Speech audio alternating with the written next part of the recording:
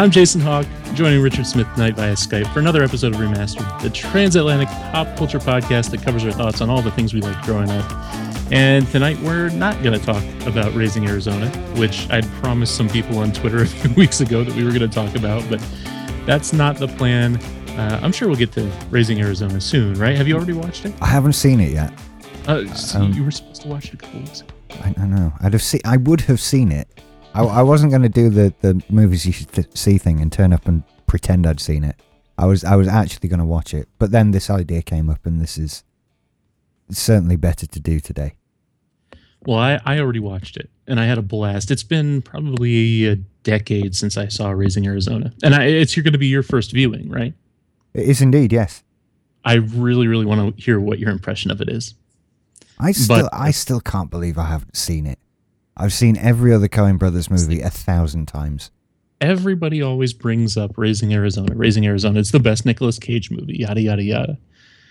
And given your tastes and what I know about your tastes and how closely they match mine, I can't believe you skipped it. Yeah, I haven't skipped. I've just not gotten to it yet, I think, is the thing. Well, we'll do it for the show, and I absolutely will watch it for that. So I'll get to it. Next week. Yeah. But tonight, we're going to talk about Tony Scott, which, if you've been hiding under a rock for the last little while, director Tony Scott, 68, a graduate of the Royal College of Art in London and director of such films as Top Gun and Enemy of the State. I guess he jumped off of a bridge. I'm not sure when this episode is going out, but it was this past Sunday as of our recording here. And everybody was surprised. I'm not sure.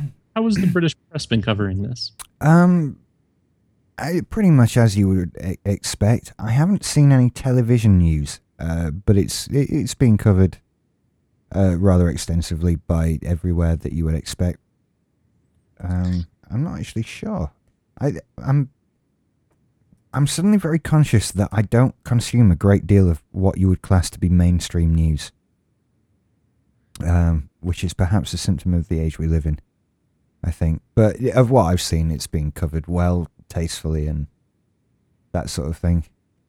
I'm in the news business, and then I come home and my wife has it on all night through the background. So I've heard it reported probably, 12, 15 different places, different news outlets, the Associated Press, all the different things coming through. And then even more for this episode, just reading up and brushing up on some information about him. And it's really, really strange how he died, because it's an apparent suicide. And there's been speculation here. I'm not sure how much of this has been reported over there, but ABC News over here was reporting that he had inoperable brain cancer.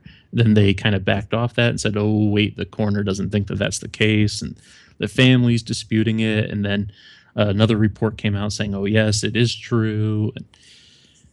So there's kind of a weird mystery surrounding it all, and whether that might tie into his motive for killing himself. But as I understood it, he'd struggled with depression for a long time. See, I haven't really seen that. Depression is a weird thing over here. A lot of people wrestle with it, and it doesn't really make the news a whole lot. It's kind of one of those things that is covered up quite a bit. So it didn't appear in any of the stories that I saw, it's just odd. That's the main reasoning behind it that I've seen. This tumor thing that's the first I'm hearing of it. There is a note, apparently, investigators have confirmed, that spells out in pretty deep detail why he decided to kill himself, but that hasn't been made public yet. So all the media is still speculating on it. And then making everything just that much more sensational is the fact that his actual death was captured on tape. And the people who were standing by recording thought that it was some sort of a publicity stunt or an extreme sports thing. And now they're shopping it around trying to sell it to, the really shitty ass tabloid news outlets. Yeah, I saw an article from TMZ saying they had seen it and been offered the chance to buy it, but didn't. Which, I don't like TMZ at all, but at least that's slightly classy. Yeah. If I think it's one of those, you can't buy it. You can't be the one that buys it. I think that in the 80s, probably when that kind of tabloid journalism was really bad, somebody probably would have bought it. Kind of, I would expect to have seen stills from it in a British tabloid. That's one of the reasons why I asked you how they're covering it, is because I don't mean to be inflammatory or anything, but your press seems to be a little bit more incendiary than ours. Our press are horrific. Sensationalism. Yeah, they're absolutely horrific. The tricky thing is, sad as it is to say, if you want press coverage of your suicide, don't do it when Celebrity Big Brother is running. Because that's going to seriously hamper your ability to get into the British tabloid press. Because that's all I see on the front page of things is Celebrity Big Brother, which is happening right now, allegedly. The other thing that I was wondering about the difference in the coverage between your country and mine is, I always kind of recognized that he had an English accent, but I never thought of Tony Scott as anything other than American, because all of his movies are so very hoorah, kind of. He had a very American bent. Let's just put it that way. So, I mean, I knew he was British. It never crossed my mind. I would say the same of his brother, though, as well. That we have a sort of feeling that they kind of are American, even though we know they're not. Ridley Scott has the added benefit of being knighted, though. So that kind of places him in a safer place, I think, than Tony. But in all honesty, I can imagine like the pub quiz, or just if I'm asked name some famous British directors, I'd really have trouble. It wouldn't just be Tony Ridley Scott. It wouldn't come that quickly, and I'd feel daft that I didn't think of them, because I know that they're English. But it's strange how it just wouldn't quite connect in that way. It is odd. Like I said, I know that Tony has an English accent, but whenever I think, and even though I've seen tons of interviews with him, but whenever I think of Ridley Scott, I always think of an American accent. And I'm always surprised when I see him that he is British. I think he even looks American. I'm just looking at, when you do a Google search for Tony Scott, you get their new little info box on the right-hand side, and there's a photo of him. And I think he even looks American. Maybe it's just the baseball cap. Ridley Scott looks Scottish. Tony Scott looks closer to, I don't know, what is there a stereotype for what Southern English people look like? Not really. No. In my mind, that's what he looks like. He's more cosmopolitan, less wild. I don't know. I'm just taking in the implications of that statement. Okay. Carry on. So, yes, okay, right. You've completely thrown me with that. Hang on. Is that not how it is at all? No. Is that an inaccurate reflection? Yeah. Okay, this is no secret, right? You don't know where various states are. I could say South Dakota, and you'd be like, I don't know, right? Some of them, yeah. I'm drawing a blank on South Dakota now. I likewise, even though I know the geography pretty damned well of Great Britain, I still have the stereotypes in my mind. When I think of anywhere in the Scottish Highlands, I immediately think of the Highlander. I think of Braveheart. I think of Celts running around. And when I think of Southern England, I think of London and ports and money and tourism and all that. Right, I see. So that's where that stereotype comes from. I know it's wrong. I see. No, we have big northern docks. Not so much anymore. Mind you, we don't have big docks really anywhere anymore. But, yeah, there was some big things up here. Especially sort of the very north of England, which Alison assures me is the north of England, but I think of it as where Geordies live. I kind of think we're in the north of England, where I am, even though technically we're in the middle of England. And above us is sort of where Geordies are, even though that's technically the north of England. And then above that, there's Scottish people. That's how it is in my mind. But there's you obviously have, cities are nicer places than not cities as well. So that's where you get the cosmopolitan areas. But up north, it's nice up here. The Scott brothers, though, as far as Tony Scott goes, what films have you seen, or what would you? Well, let me ask you this: what would you say is his best film? Oh, that's a tricky one. You see, And there is a correct answer, by the way, because I There, do have right in front of me. I'm looking at it. I looked it up while you were talking. Tony Scott films rated from best to worst according to IMDb. oh, right. So that there is a correct answer.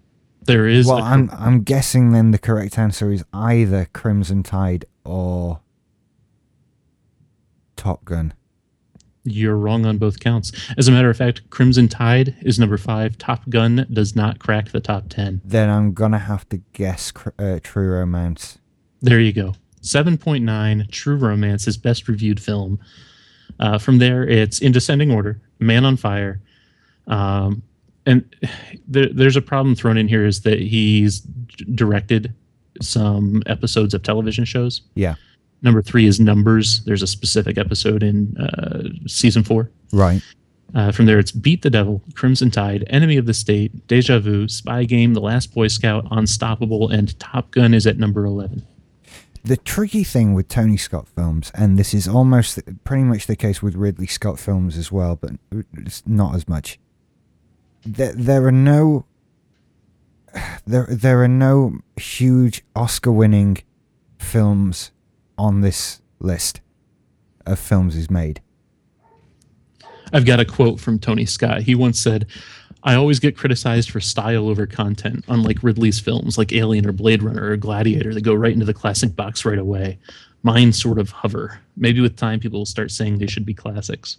Yeah, it's not that I'm not criticizing his work in the slightest. Don't get me wrong. I love a lot of every film on this list that I've seen, I enjoyed, which to me is a mark of a good film. But there's nothing here that you would think, oh, that was his please give me an Oscar movie.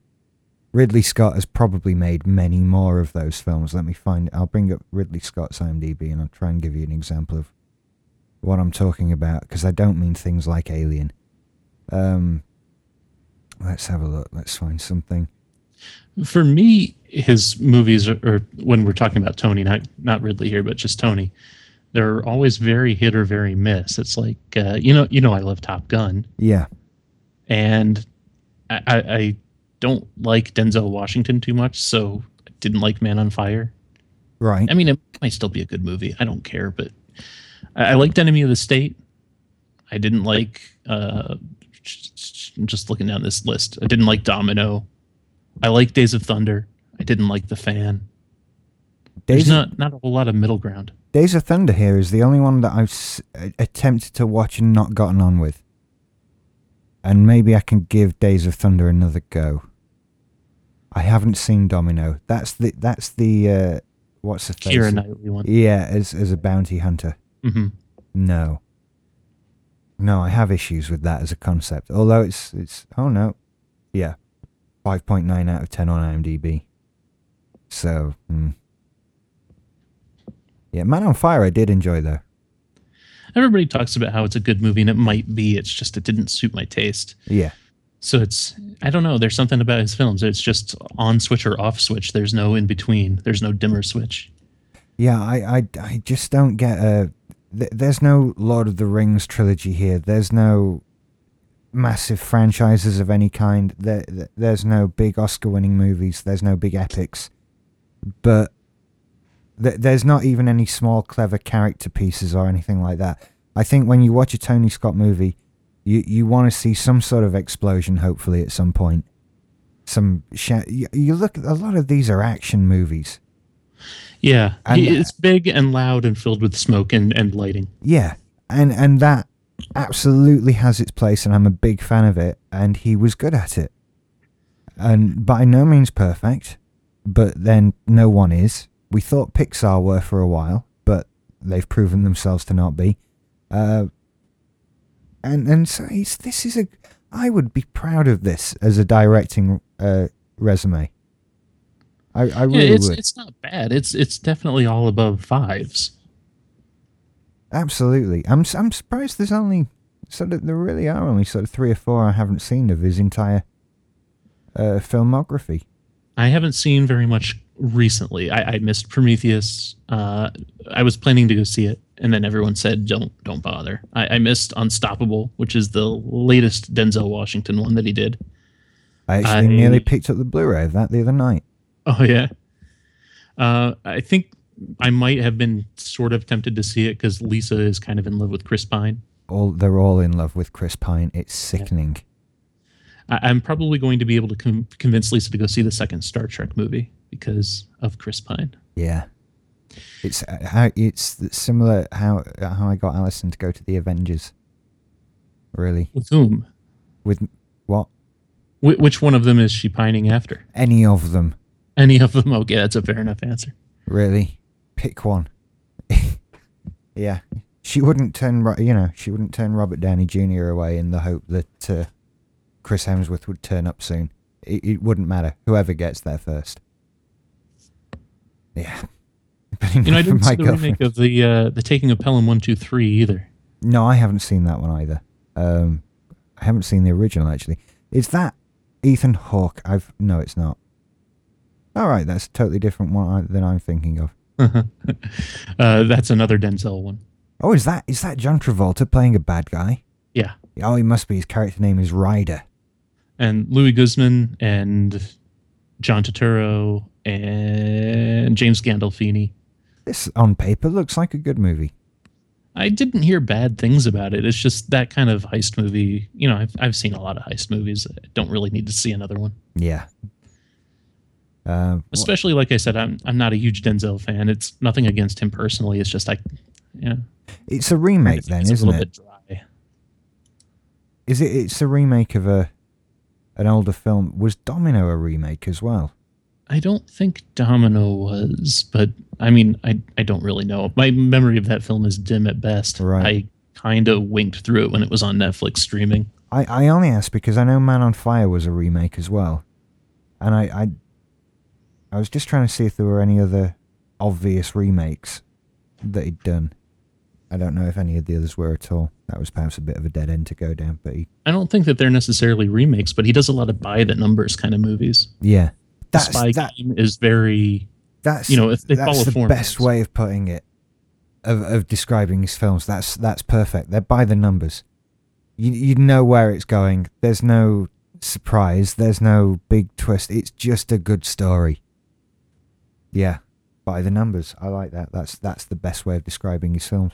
I don't think he even really considered story to be that important because I remember he was talking about, what was it? It was Days of Thunder that he was talking about how it didn't really matter. You could just sit Tom Cruise in a race car and everybody would watch and you didn't have to have a story, but I guess kind of you have to put a story in there at some point. It's a phrase, but I mean, that's what he was driving at.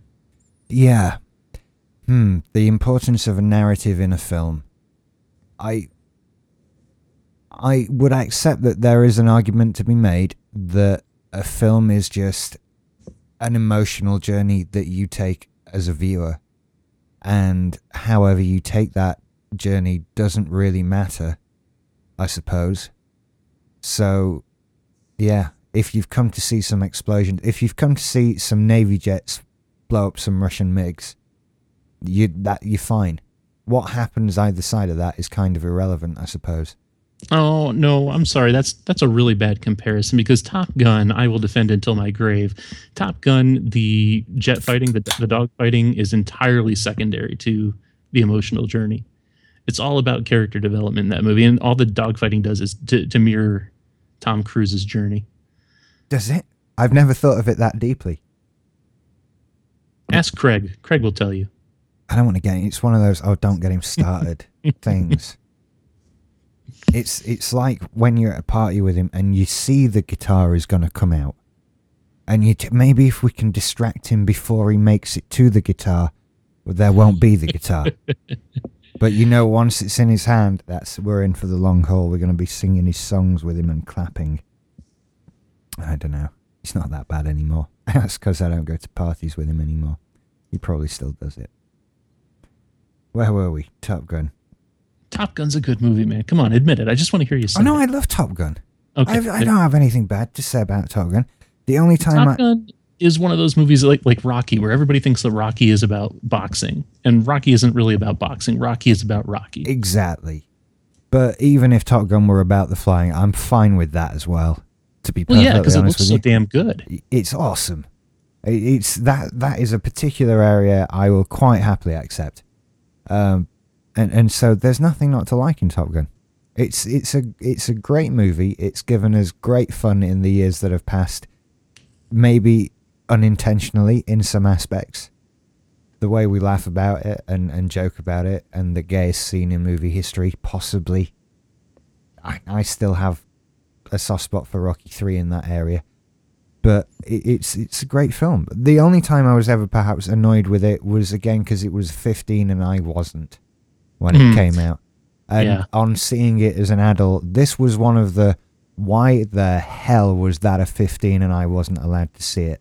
Well, it's just that awkward sex scene that they stick in there. It's Otherwise, everything boobies. is really... That's it.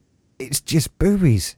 Like, really? That's it's not even that gratuitous. It's really not that bad a scene. I can understand my parents not wanting to sit through it when I'm in the room with them, because you get that awkward parent-child, oh God, we're all watching sex kind of thing. But other than that, there was nothing. It's not like it's a scary movie or one that features anything in particular that's strange. There's no blood. There's not really a whole lot of violence, even though they're flying all the time. They very rarely actually fire. Exactly. I mean, the benchmark I always have for whether, the annoyance I had with it about not being able to see it, the defining moment where I got it was Pulp Fiction. When you finally see the scene with Zed in the basement after Bruce Willis runs the guy down, and you suddenly realize, oh, this is what you were talking about, because I am not prepared for this whatsoever. Did you see that on TV before you saw it on film? What? Pulp Fiction. Yeah, I just saw that on TV. See, because that was my experience too. I saw Pulp Fiction on TV, and then I saw the DVD after. And I was like, wait a minute. Hold on. What's happening? This is not in the TV version. Oh, no, that was in the TV version. We saw that in the TV version. The version I saw was the proper version.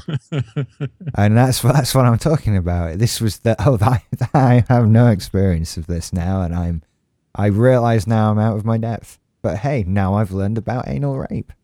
That's good. Was Top Gun the first Tony Scott film that you would have seen then? I mean, I think the first one I would have seen would probably have been Beverly Hills Cop 2. In the grand scheme of things. See, given when these were coming out and how old I was and the rating of these films, I think I wouldn't have seen one as it came out until perhaps, I think Crimson Tide was the first Tony Scott film that I got to see at the cinema. And now, Crimson Tide is the one that I've always got to stop and think of whether I've seen it or not. That another Denzel one, right? It is. Denzel and Gene Hackman. It's a damn good movie, actually. Okay, this is stupid. I always get it confused with The Hunt for Red October. They're both submarine movies, right? They are submarine movies. In The Hunt for Red October, it's the Russian guy who wants to defect, played by Sean Connery. In Crimson Tide, you've got the American sailors in the submarine who get half of a scrambled message that says to launch their missiles. The captain wants to go with it, who's Gene Hackman, and the deputy captain, whatever they call him, Denzel Washington, won't let him do it. And it's about their argument with each other. It's not that I get the plots confused. I know that the plots are two disparate things. It's that it's the Hunt for Red October and then Crimson Tide, and so that they're more or less interchangeable. I can't remember which title goes on which movie. It's nice to know that all submarines are a nice shade of red, one way or another. Inside, too. That's all that they are. That's it. Just flashing red light. Flashing red light. Are we on red alert? Now we've been doing that red light for an hour. Can we turn it off and we all just accept that we're still on red alert? No, we need to leave the light on. Okay, fine. Have you ever been in a submarine? No, I've never been in one. I've been in a couple of them. They bother me greatly. Really? Oh. Do you have a little bit of claustrophobia? I would think I would quite happily go on one while it was docked and have a look around and all that sort of thing. That would be fine. The idea of going out to sea in one and being on the sea upsets me greatly as something anyway. I would not really be prepared to go on a cruise or anything like that. It's too far from anything that I can live on, and I've seen too many movies where that goes hideously wrong. I haven't been on one that's been submerged. I've been on two that have been docked though, and they are neat. They're not nearly as close quarters as you think that they are. Right. I'm sure they're fine for like 100 guys to live on this thing underwater for a couple of months, as they may well do. But I couldn't do it. I just couldn't do that at all. It's just, what if you're just out in the middle of the Pacific and your boat turns over? What do? You just die then, don't you? That's horrible. Pretty much. Yeah, I can't handle that. There's no reason for me to be there doing that. I'm glad other people are and filming it and putting it on TV. I know that this is skewing off topic, but there is a new series coming out this fall on NBC, I think. I'm pretty sure it's NBC, called Last Resort. That's pretty much the plot of Crimson Tide, except that the entire sub defects and goes on the run. All right. And it looks pretty damn good. That sounds like a good idea for a series, actually, yeah. And it had somebody famous in it. I'm trying to figure out. I'm just Googling real quick. It was, Scott Speedman, which, give him or take him, I don't care about him. Andre Brower, who you would recognize immediately if you saw him. Andre. Here. I'm putting it in our Skype chat. You see. I mean, he was in Glory. He was in Homicide: Life in the Street. Bear with me. While my old computer, I can hear the cogs going. Still loading. Still loading. Oh, come on. And then it's also got Robert Patrick in it. Oh, everything with Robert Patrick is awesome. He's one of those elements that anything with him in it is automatically better than anything with him not in it. Except for the X-Files. I even disagree there. Really? I found the Agent Doggett episodes much more entertaining and found him to be a much he was a much easier to watch actor than David Duchovny. In fact, when stopped watching when Robert Patrick came on because I just didn't care. I don't think you're alone in that. I think by that point the series I think everybody was really fed up with it. I'd stopped when it was on its original run. I stopped watching it way before Robert Patrick came in, and I've only seen them sort of this year as I purposefully went and bought the DVDs and sat and watched them all in order, and then got Netflix and realised that was an incredible waste of money what I'd just done with all those DVDs. But I enjoyed the Robert Patrick episodes far more. He was good, really good. I mean, yeah, he always is, as long as he's in the right kind of role. And he doesn't deviate from that role very often. It's always the hard-nosed, extremely dogged, which it occurs to me that they named his character after his character trait. Yeah. But hard-nosed, extremely dogged kind of, I don't know, investigator or pursuer of some type. Anyway, that's Crimson Tide. Okay. What else do we have? Crimson Tide, True Romance. Do you know? I wouldn't be surprised if a lot of people think that's a Quentin Tarantino film. I thought it was too. I got it confused with True Lies. Why do we think that? It's just the title, I think. Don't you? No, I think he either produced it or was involved in the writing of it in some way. I'm looking this up now to see if he did have anything to do with it. I'm going to admit right up front here, I didn't see True Romance. I think you would enjoy True Romance. From everything I've heard, yeah, I definitely would. I'm hoping it comes on Netflix streaming at some point, but I wouldn't have even prior to tonight been able to tell you who was in it. True Romance, written by Quentin Tarantino. There you go. Christian Slater. It has the most incredible scene between Christopher Walken and Dennis Hopper. It's one of those sort of Heat Pacino De Niro moments that's worth watching a movie for on its own. This is a bang up cast. Look at this. It's an absolutely flawless cast. Patricia Arquette, Dennis Hopper, Val Kilmer, Gary Oldman, Brad Pitt, Christopher Walken, Samuel L. motherfucking Jackson, Michael Rappaport, Saul Rubinek, James Gandolfini, Tom Sizemore, Chris Penn. It's a really, really good film. I'm feel inspired to go and watch it again now. Actually, um, I don't recognize any of the other names just glancing through the list, but what's it about in a nutshell? um, I'm guessing a crime caper. no, it's sort of a God. It's been a long while since I've seen it. I'm actually just going to bring up the. Yeah, it's stealing drugs from a drug dealer, and they want it back, kind of thing. So it's basically Christian Slater and Thingy Arquette, Patricia Arquette, do something to piss off some gangsters, and the film is about the gangsters coming to get them, and that sort of thing. Christopher Walken's the head mob guy. And Does it have kind of a Get Shorty kind of vibe to it? No, It sounds like it does. no, much darker, much closer to a Reservoir Dogs, Pulp Fiction kind of level. Okay, it's a heavy film, but it's brilliant. I mean, Gary Oldman, Brad Pitt, it's awesome, and Brad Pitt in a really good role for Brad Pitt, because it's not a Brad Pitt role. He's someone's shit roommate who is permanently stoned watching TV with horrible hair and that sort of thing. It's so far away from a standard Brad Pitt role as you can get. well, he oscillated a lot more in his range when he was a lot younger in acting. It was more necessary there, I think. Now he's just Brad Pitt. I'm just looking through it, like 92, 93, the kind of movies that he was doing were like A River Runs Through It, Cool World, Thelma and Louise, Seven, Legends of the Fall, Interview with the Vampire. He had a lot more range back then. Do you think you have to sort of, in the beginning of your career, you have to prove you can do it? And if you do that well enough and often enough, then you can reach a point where we kind of just carry that momentum through with us as an audience, and you can get away with a lot more. I think that's true. Of course it's true, but I think to a greater extent, at the beginning of your career, you take work where you can get it. Yeah, there is that as well. I mean, and I'm not criticizing Brad Pitt or anyone.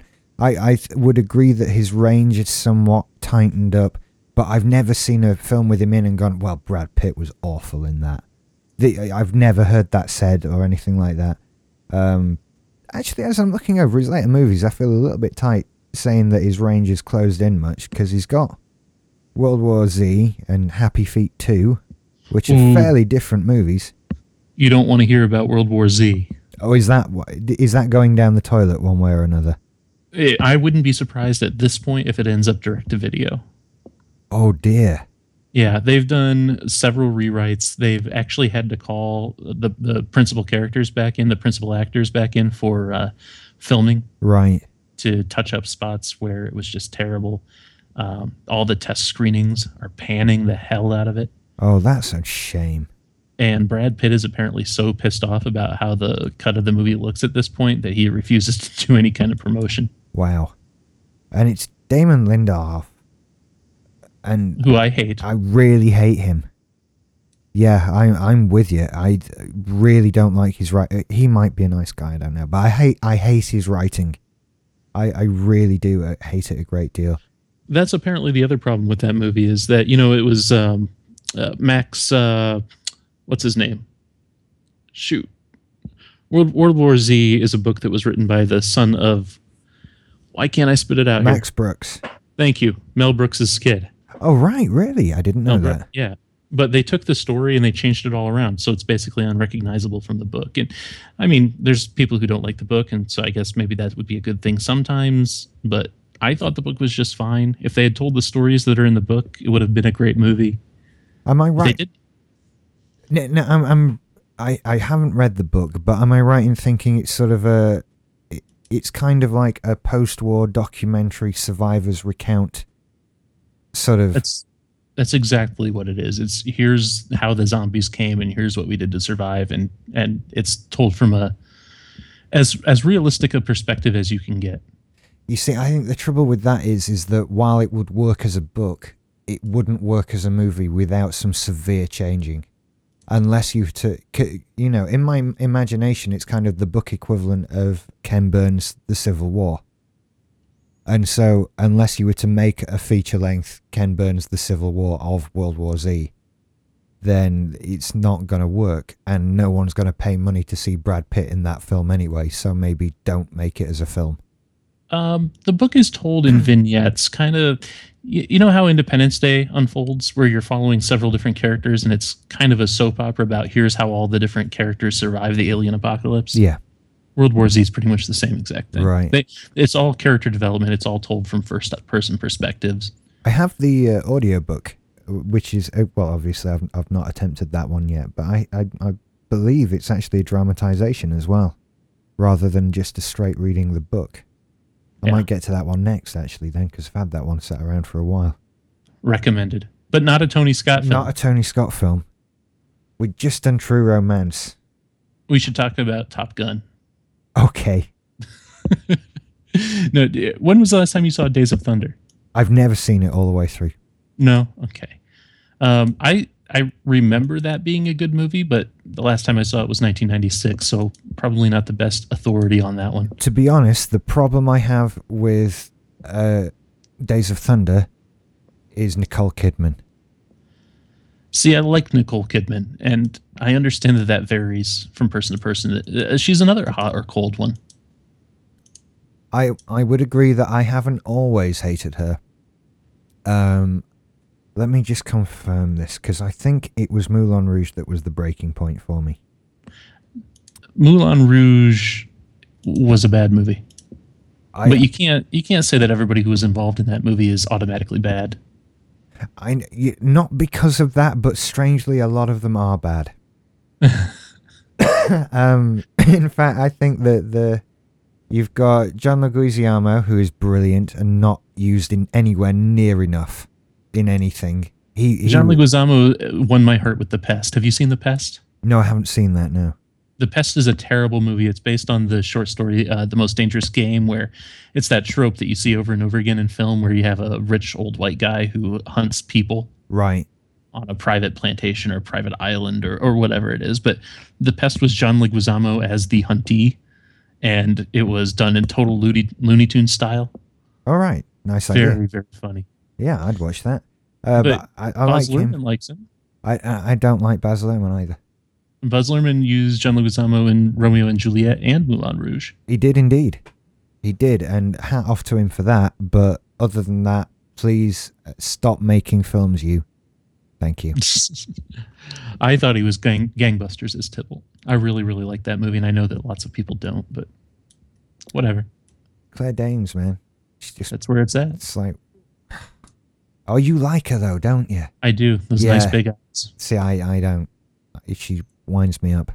And I can't even tell you why it is. It's like, she just annoys me. I don't know. And childhood, what's his name? Well, I can't remember names tonight. Leonardo DiCaprio. Before The Departed, he annoyed me as well. So, I don't think I ever really had a problem with Leonardo DiCaprio. It was jealousy, I think, actually, with Leonardo DiCaprio. I'm jealous of anyone who's dated the women he's dated. Yeah, I think it was just outright jealousy. It was not necessarily what he had or had done or could do, but more what girls I actually knew in real life would say about him. And I hate you. Just hate him for that. Why do all these girls fancy you? So it's okay for guys to do it for centuries and centuries. Well, talking about what women they'd bang. Yeah. But as soon as women pick a guy, then that's verboten. No, they're allowed to do that. That's absolutely fine. But I am thusly allowed to hate that guy. In the same way that they're allowed to hate whatever reason. As I've said before, to this day, Salma Hayek in my parents' house is merely referred to as that woman. So it's that. You're allowed to hate her. But we're also allowed to be leery. And that sort of thing. Women can do it as well. And they do. And why should they not? That's fine. I don't mind being objectified. As long as I'm being objectified and not somebody else. That's what it is. It's the same reason why I don't like Justin Timberlake. I don't really have a problem with Justin Timberlake. It's just people seem to like him more than they like me. So I think JT's a funny guy. I get the feeling he's actually a really nice guy. Like, you would have trouble not being his friend if you met him. And that that winds me up. It's just jealousy. If I'm really very honest about it, why should people like him more than they like me that much? That's not fair. Is he that much nicer than me? I try and be nice. Why aren't I Justin Timberlake? You just want to be loved, Rich. I just want to be loved by Jessica Biel. That's the problem. And That Cameron too. Diaz and Britney Spears. That's Very what I much so. want. Not necessarily for very long. A few minutes would do, probably. It would be enough for a But, lifetime. yeah, it would just be nice to have the option. That's all I'm saying. Speaking of women you rate, what do you think about Bridget Nielsen? Oh, do you know, that's an odd one right there. Because it varies. You'd have to pick at Bridget Nielsen in various points of her career. Bridget Nielsen in Beverly Hills Cop 2. Oh, yeah. Without meaning to be too chauvinistic and leery, I'd hit that. You'd go there? Okay. I'd go there. Did you know that Tony Scott did? Good for Tony. That's a good catch, that one. Yeah, that's a good Bridget Nielsen in the 80s. Awesome. Once linked romantically to Bridget Nielsen, whom he directed in Beverly Hills Cop 2. Both were married at the time. Nielsen to Sylvester Stallone. Really? Now that's something I wouldn't have done. That's a brave dude right there. That's what I'm saying. Wow. I mean, if you can get over the morals of helping a woman cheat on her husband, I suppose you could. Well, I know from experience I've been able to get over that as an issue. Helping a woman cheat But- on her husband, that he was married too. Well, yeah, there is that, and you've got to get He was over cheating that. on his wife. But Don't go all misogynistic on me. that's true. Sorry. But if that guy is Sylvester Stallone, mind you, we say that thinking, well, that guy's Rambo, and really, Sylvester Stallone couldn't kill an army with a gun. He's just an actor. Actually, He could do you know kill what? me with a gun. Yeah, I think he could hurt me if he wanted to. I think he could hurt me now if he wanted to. Well, I think he could however old walk he up is. to me right now and destroy me with barely an effort. Yeah. So actually, yeah, you wouldn't go for his wife, or maybe that's an added thrill. I don't know. Some people get off on all sorts of things. The danger. Yeah, I'd rather be with somebody knowing that I'm not going to be murdered if it's found out. I'd prefer to have that bit of... I build up enough pressure on me in relationships anyway. I don't need to add shit like that. That's just a nightmare. We get off topic easily with these, don't we? Oh, very easily, especially with women. It's easy because now I'm sitting here thinking about Bridget Nielsen in Rocky 4. Have we ever had the "how old would you go" conversation? No, I'm not sure I'm prepared to admit that quite yet. Because it comes up occasionally. I think we've talked before about the fact that our tastes are changing No, as far as that goes. no, that's not what I'm talking about. Not so much. It's more like I believe there's a set of women, and it's you could discuss long into the night who would you include in this set of women. It's all personal opinion, but for example, I think the one that came up was Joan Collins. Joan Collins, you're aware of who I'm talking about, aren't you? Oh, yeah. She's on a Snickers commercial here at the moment. City on the Edge of Forever, Joan Collins. That Joan Collins.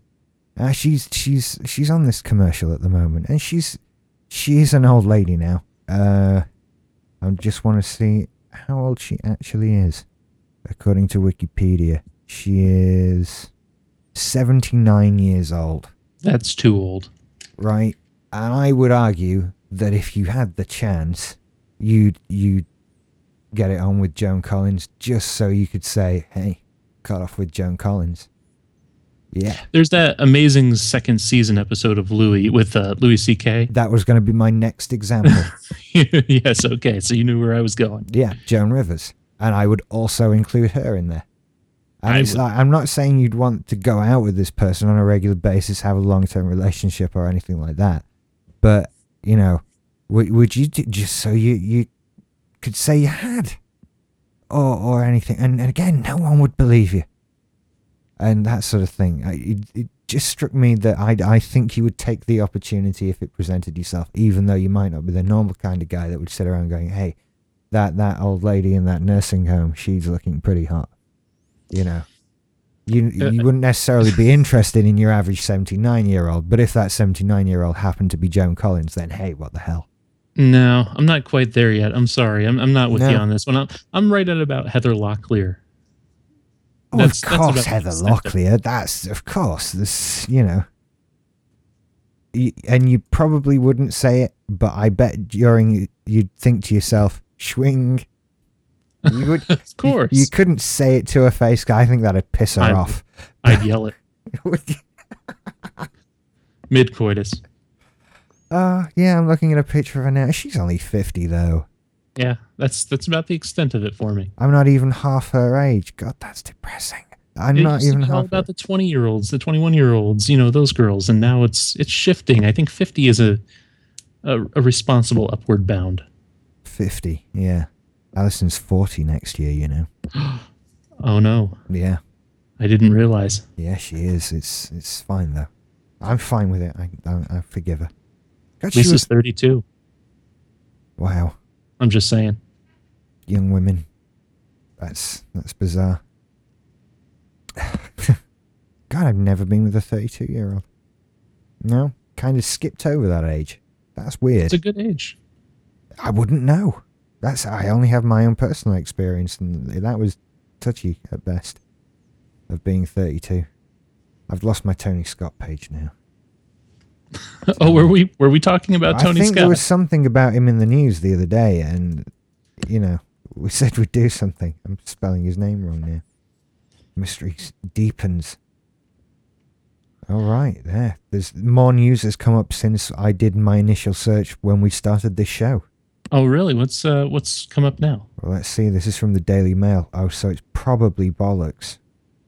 Met with Tom Cruise just 48 hours before he jumped to his death. Was 20th Century Fox bosses says director was burning with excitement just 2 weeks before suicide. Just lots of reports of everybody saying, but he was really happy. Yeah, they'd been talking Top Gun 2. Yeah. Which I guess has been something that's been in development for a little while. They just never sat down to do it. Top Gun 2 has been one... I've heard rumours of Top Gun 2 sort of almost all my life. What seems like almost all my life. What year was Top Gun? Since Top Gun? 86. Actually, alarmingly nearly all my life then. There's just always been talk of it, and so I wouldn't be surprised if it ever actually happened. I think I read something yesterday that said Tom Cruise still planned to push ahead with it. So we'll see if it actually ever comes to fruition now. But yeah, I'm not surprised that was happening. If done correctly, it could be a very, very good movie. Because I mean, the logical choice, the logical progression would be to take Maverick and put him into Tom Skerritt's role. Absolutely. And maybe still have it be about him, kind of the same way that Stallone did with the last Rocky movie, where you're dealing with some later life issues and maybe still reeling over Goose's death or worrying whether you took the course that you were supposed to. Yeah, that would be a good way of doing it. And you could get a younger action star in there as well. Probably Jeremy Renner, who's just because he's in everything. Sure, kind of like a foil to say, hey, this is the new Maverick coming up. This is Maverick 2.0, the new and improved version. And maybe that's why Tom Cruise as Maverick is doubting himself now. And he and Charlie got divorced, and he's got a drinking problem, and he's flying drunk. And I don't know. You could do lots of stuff with it. Or Goose is a ghost that only Maverick can hear and see.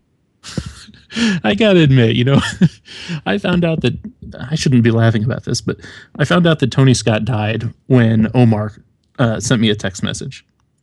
And the very first thing that went through my mind as I was driving down the highway, having just heard this, was Goose. Yeah.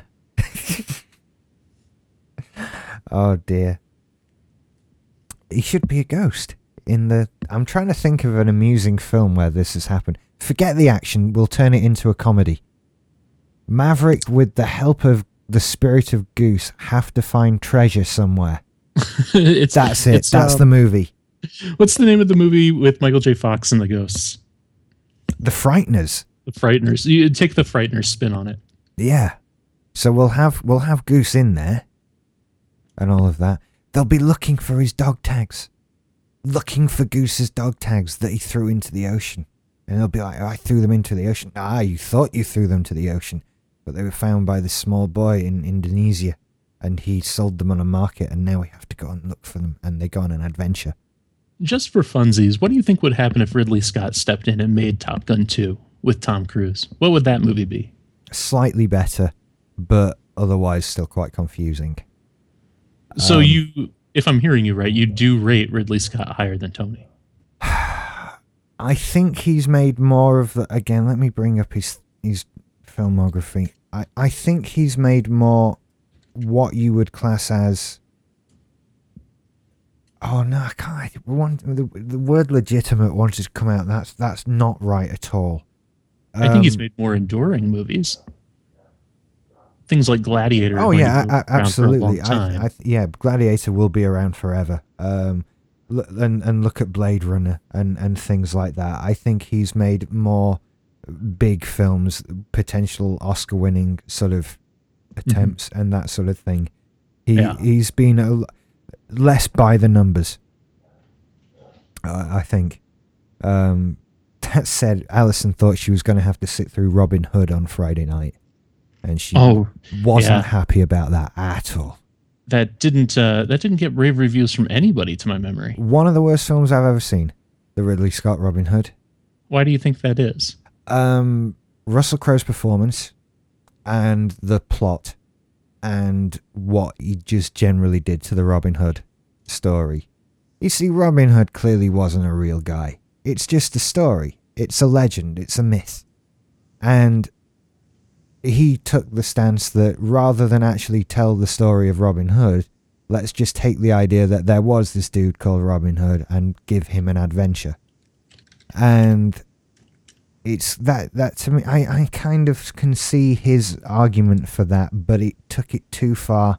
It was not a Robin Hood movie, and it was awful. I mean, to end a Robin Hood movie with Robin Hood and Prince John stood side by side on the beaches of Dover waiting for the French invaders to arrive so they could fight them together is just ludicrous. Let's make a version of Star Wars where Darth Vader and Luke are mates all the way through. Because that's the equivalent. It was just ridiculous. Absolutely ridiculous. And I just didn't like it as a film. Plus, it was another one of those... I apparently have a Robin Hood rant. I didn't know this. I'd better correct myself. Earlier I said I hadn't seen Prometheus when we were talking about Tony Scott, and that was a Ridley Scott movie. Right, there. Yeah. Now nobody send email. Okay. Where was I? Max von Sydow. I'm just looking at the two brothers, and it took a little bit of elbow work to find this out, but, IMDb does composite ratings. What is this director rated overall, according to all of his movies?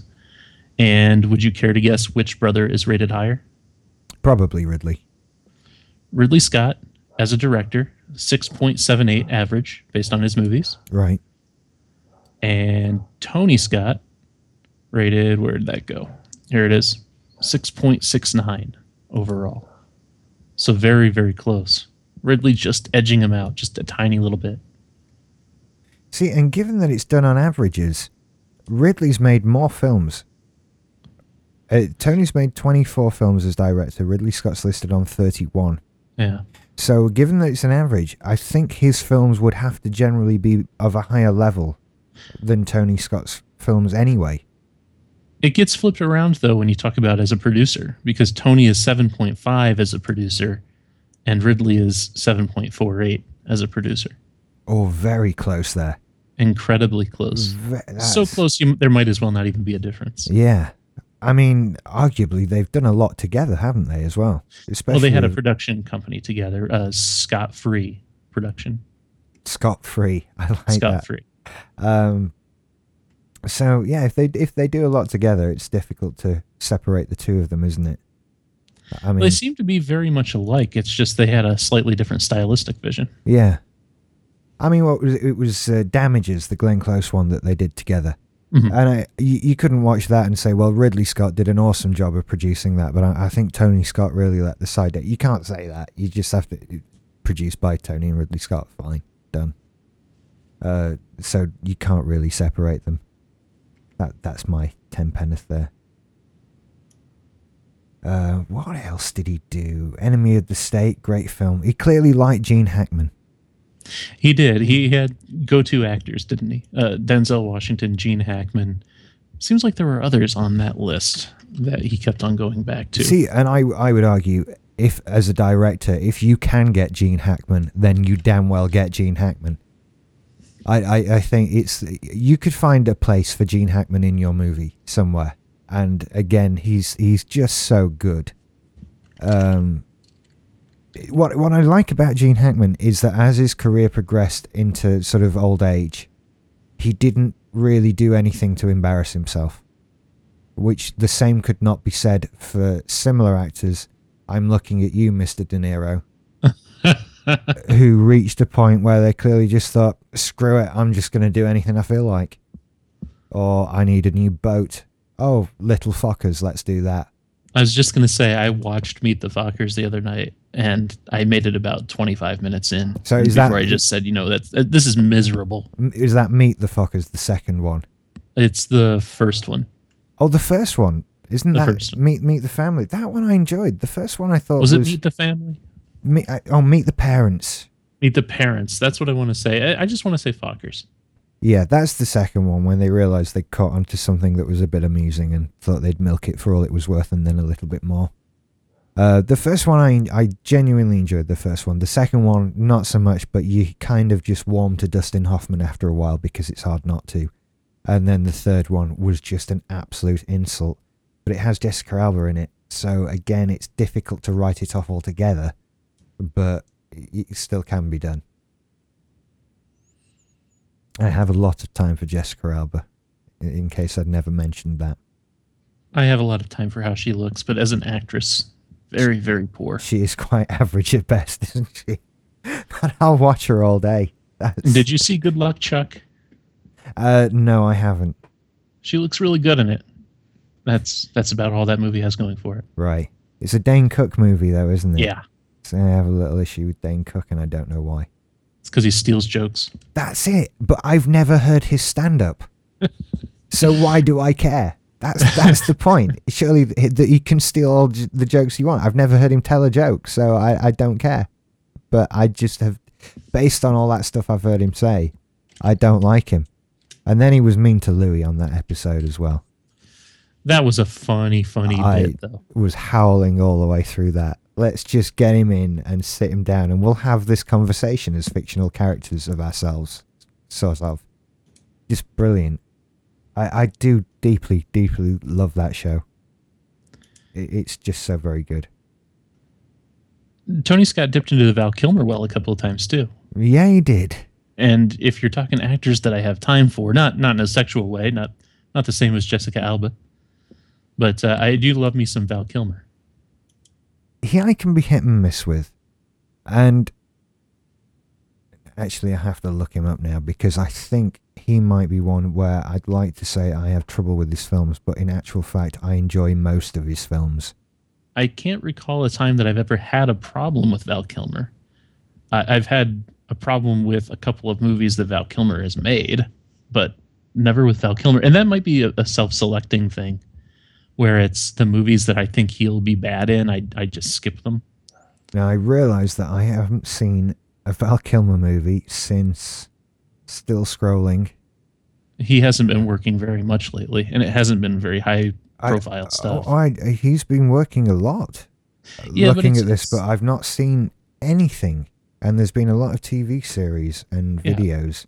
Look at the kind of titles that he's been involved with. It's not like Oscar-worthy stuff. I still haven't gotten to the last film he made. Kiss Kiss Bang Bang was the last, or the latest released Val Kilmer film that I have seen, and that was 2005. That's probably the last thing I've seen him in as well. And looking through this list of things since that, there's a couple of, oh, what the hell is that kind of things, like The Ten Commandments, the musical. Like, that sounds like a parodied William Shatner kind of project, rather than an actual real thing. And you get the feeling that he just reached a point at some point where he was like, I've made enough money, Now I'm just gonna fuck around with whatever little project I want to putter with. Yeah, maybe so. Wyatt Earp's Revenge. What is that? It's actually a thing. MacGruber, which I hear is one of the worst movies ever made.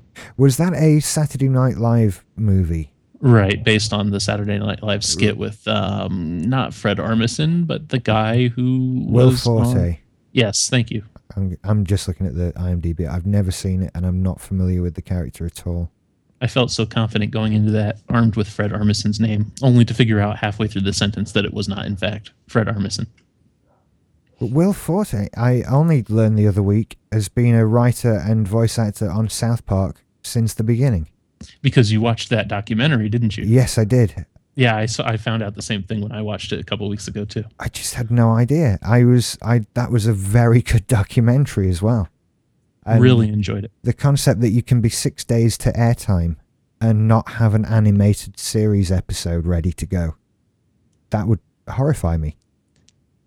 But yeah, they pulled it off, didn't they? That was actually, I thought that was one of the weaker of the recent episodes. So it didn't do that well for me. Thinking, well, you banged that together in 6 days, and I thought it wasn't that great. So maybe if you spend 2 weeks over the next one, it might be good. Well, the thing is that they do that every single week now. Yeah. It's not just that was, hey, we've got to do this in this short amount of time. It was, hey, we do this every week, and this is just the start of the season. And the camera crew happens to be here now. Yeah, we'll see what happens with that in the long term. I don't feel that is a good way of going with it. You watch episodes like the South Park episode from 2008 during the presidential election, Obama versus McCain. Yeah, love that. Where they whipped that episode together overnight after the results of the voting were in. Oh, right, really? Well, I mean, they had parts of it done in advance, but they had to fill in the gaps with whoever won. Yeah. And it aired like the next day. It's very well done, isn't it? It's a good job they don't have to draw them anymore. Yeah. I think I've run out of things to say about Tony Scott for all the amount of time that we actually talked about him.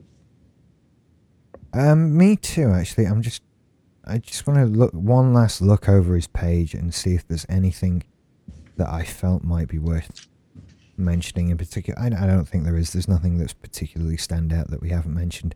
In general, I would class myself as a Tony Scott fan. And I wouldn't say that I hate him. He's not a director that you avoid. You get kind of excited when you find out that he's working on a new project, or you did. Yeah. And I think it's a shame that he won't be making any more films. Which is almost word for word what Ron Howard tweeted about him. Yeah, it's sad there'll be no more Tony Scott films. It really is. And it's always sad when somebody feels that for whatever reason they have to do what he did. And so, good luck wherever you are, Tony Scott, I would say. I think that's it. Yeah. Absolutely. Right then. We do the wrap-up bit now, don't we? Yeah, I'm just trying to find a way to transition away from suicide. It's an awkward one. So I'm trying a new project on Simply Syndicated. that ledges slightly away from suicide. This is the segue. This is the segue. I'm glad would like to talk about this because I feel that there's been a lot of misunderstanding over what it is I propose to do. And I didn't think I could. I've been having trouble clearing it up with text, and I think speech might be a better way of doing it. Well, with the greatest respect, I kind of groaned when I saw you posting that on Facebook because you and I had talked about it previously, and I knew exactly where you were going.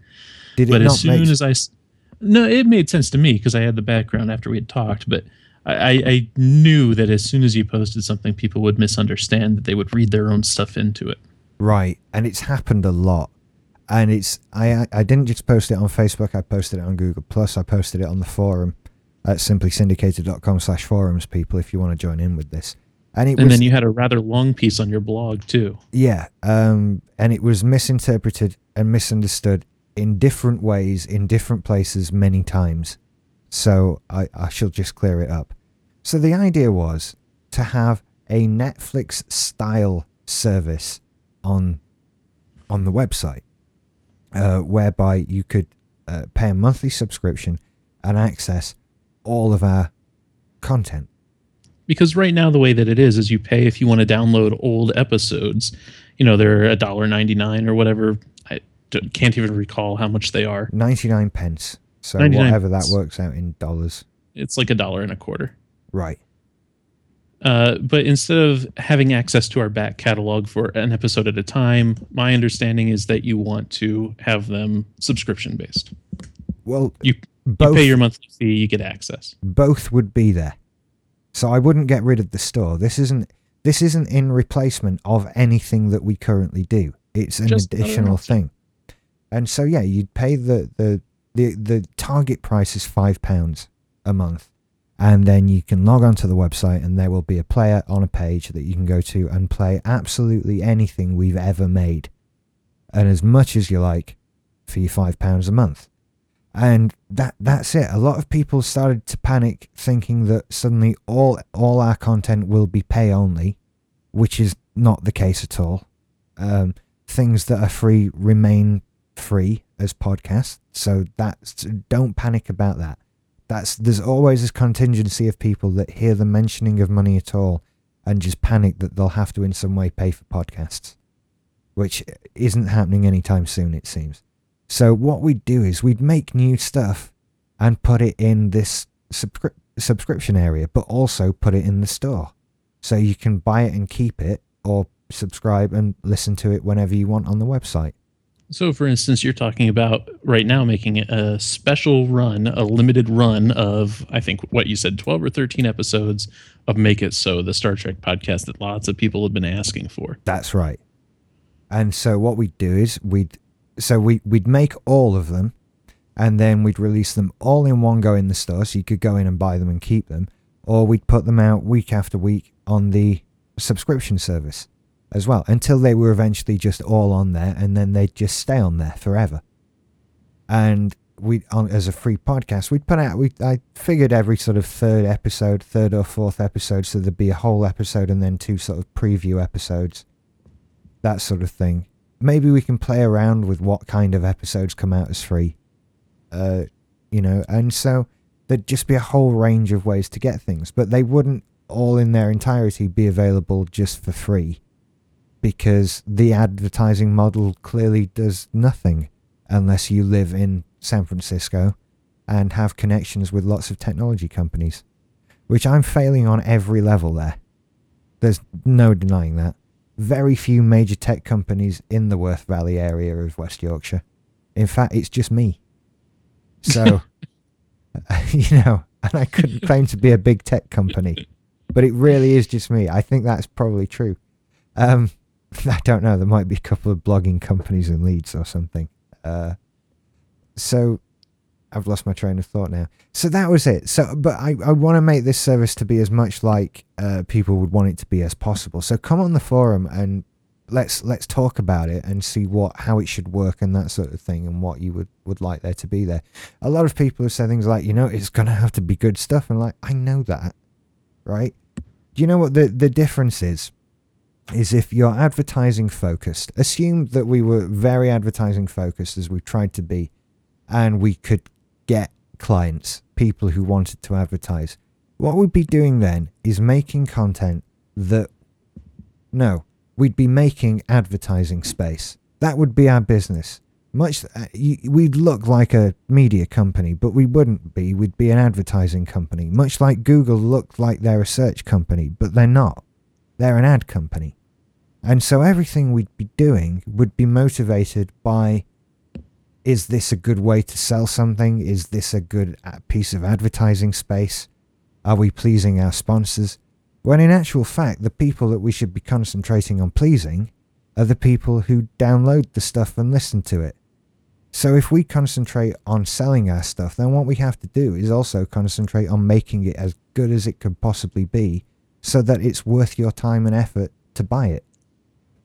And so just by making that shift, it's a push in the right direction for making just better stuff, which is something that interests me a lot. And so I think that, pushing for paid content is by far the best way of doing it. And it's not like we're going to be asking for money because we want to get rich, fabulously rich. I just don't think that people understand, Rich, that it takes hundreds of pounds a month to put all this free content out there. It takes a lot more than I think people think it does. And I would like to become filthy stinking rich. I won't lie, that is absolutely a factor, but it's not my main motivator. If I could become comfortable, I'd be happy. So that's my actual realistic goal, to become financially comfortable. But yeah, it takes, I think people in general, and I was going to write another big 3,000 word essay about this, people in general need to just accept that there are different ways of financing the media that they consume. And that's okay. It shouldn't all be free. There's no rule that says it all has to be free or all has to be paid for. It's all made with different motivations and different methods of production. And so you just, it's a new concept. I understand that. We've never had that before. We're just going to have to get used to it. Some stuff's ad supported. Some stuff is made by big companies as a loss leader to drag people to a brand name. Other stuff is made and sold. It's a big wide world of media entertainment out there. So it's merely just a slight shift in model, but there will still be free stuff. Like this show. For the record, Atomic Trivia War 9000 will always remain your biggest loss leader. It's a great show, that. It's an awesome show. So yeah, I just wanted to put to bed any fears that anybody might have. I think as soon as you talk about changing anything with podcasts, it's like you're suggesting that you change the Facebook homepage in terms of reaction that you get. Some people love it, but other people think you're gonna end their world somehow, and it's just not the case. Just not. Don't worry, guys. I won't let Rich screw up. The only way I can screw up, and believe you me when I say I have lists of this, the only way this can screw up is if it can't run for £5 per user a month, in which case I'll decide it's not financially viable and abandon the idea. But because I've got that price, it has to be that price or less. It can't be more than that. So it either has to work for that or it doesn't work. Unfortunately, having spent the last week or two looking into the technology behind it, it's kind of the point where you can just watch it happening, and if it gets to a point, you can say, switch it off, it's not working. So that's the worst that can happen. Honestly. I won't destroy everything, people. I think that's what they think I'm going to do, but I won't do that. I don't know. I think I've addressed everything. Yeah, it'll be okay. Yeah, it'll be fine. Don't anybody worry. In the meantime, if you want to experience our store system, which works rather well, I do recommend it. It's at simplysyndicated.com/store, and you can go and check out all our old stuff, which is that. You see, I'm going to put stuff in the streaming player that is not going to be in the store because it doesn't sell so well, but it would be great if it was just there and you could switch it on, like the Bollocks Show. I've got like 100 episodes of that, and I wouldn't put them in the store, but I'd put them on this thing because it seems like it's much better suited to that. So it's going to be as worth it as we can make it. Pretty much. That sounds fair to me. Yeah, I mean, I'm aware that it has to be really good stuff, but it won't be like podcasts that just run forever, week after week. It's going to be productions of things. That's it, because that's really how it should work. We just didn't know that in the beginning when we started doing the same show every week forever, years ago. That's it, really. You thinking of going to a more season by season basis? Oh yeah. It's by far the best idea, because even if it means we don't stop making stuff when we're not making a particular show, it at least means we change up what we're doing, and that keeps things fresh and interesting and of a higher quality. That we can concentrate just on quality now. It just has to be a good show that people like. That's a much better way of doing things. I much prefer that idea. I can agree on that. I've been doing a trivia show now for 2 straight years, and I'll tell you, there are some weeks where I just want to say, how about we talk about a movie instead? You see, I think that should be... I think podcasting should accommodate that as a concept far more now. Yeah. I'm stunned that it never has. And I I think think making seasons is a good idea. yeah, I think people have just never really tried it much. So let's try it. Here's to the crazy ones and all that. Masters of None seems to have a fairly good time of it. They So I do don't see any indeed. problems. Check out the Masters of None show. They interviewed Doug Stanhope. Damn them. They talk to Yeah. people I want to talk to. I thought he died on Louis. Yeah. It was so sad that because we'd only just seen him in Bradford a couple of weeks before we saw that episode. It's Aw. like he seemed all right when we saw him, and now he's really sad. And he's homeless. Yeah, what's happening to Doug? Doug, it was fine before. Bless him. He's lovely though, in a frightening kind of way. Really. Okay then, I think that's us for this week, isn't it? It is. Everything's Okay. wrapped up. I think we're good to go. We'll see everybody on Remastered next week. Cool. Right then, bye bye everyone. Bye.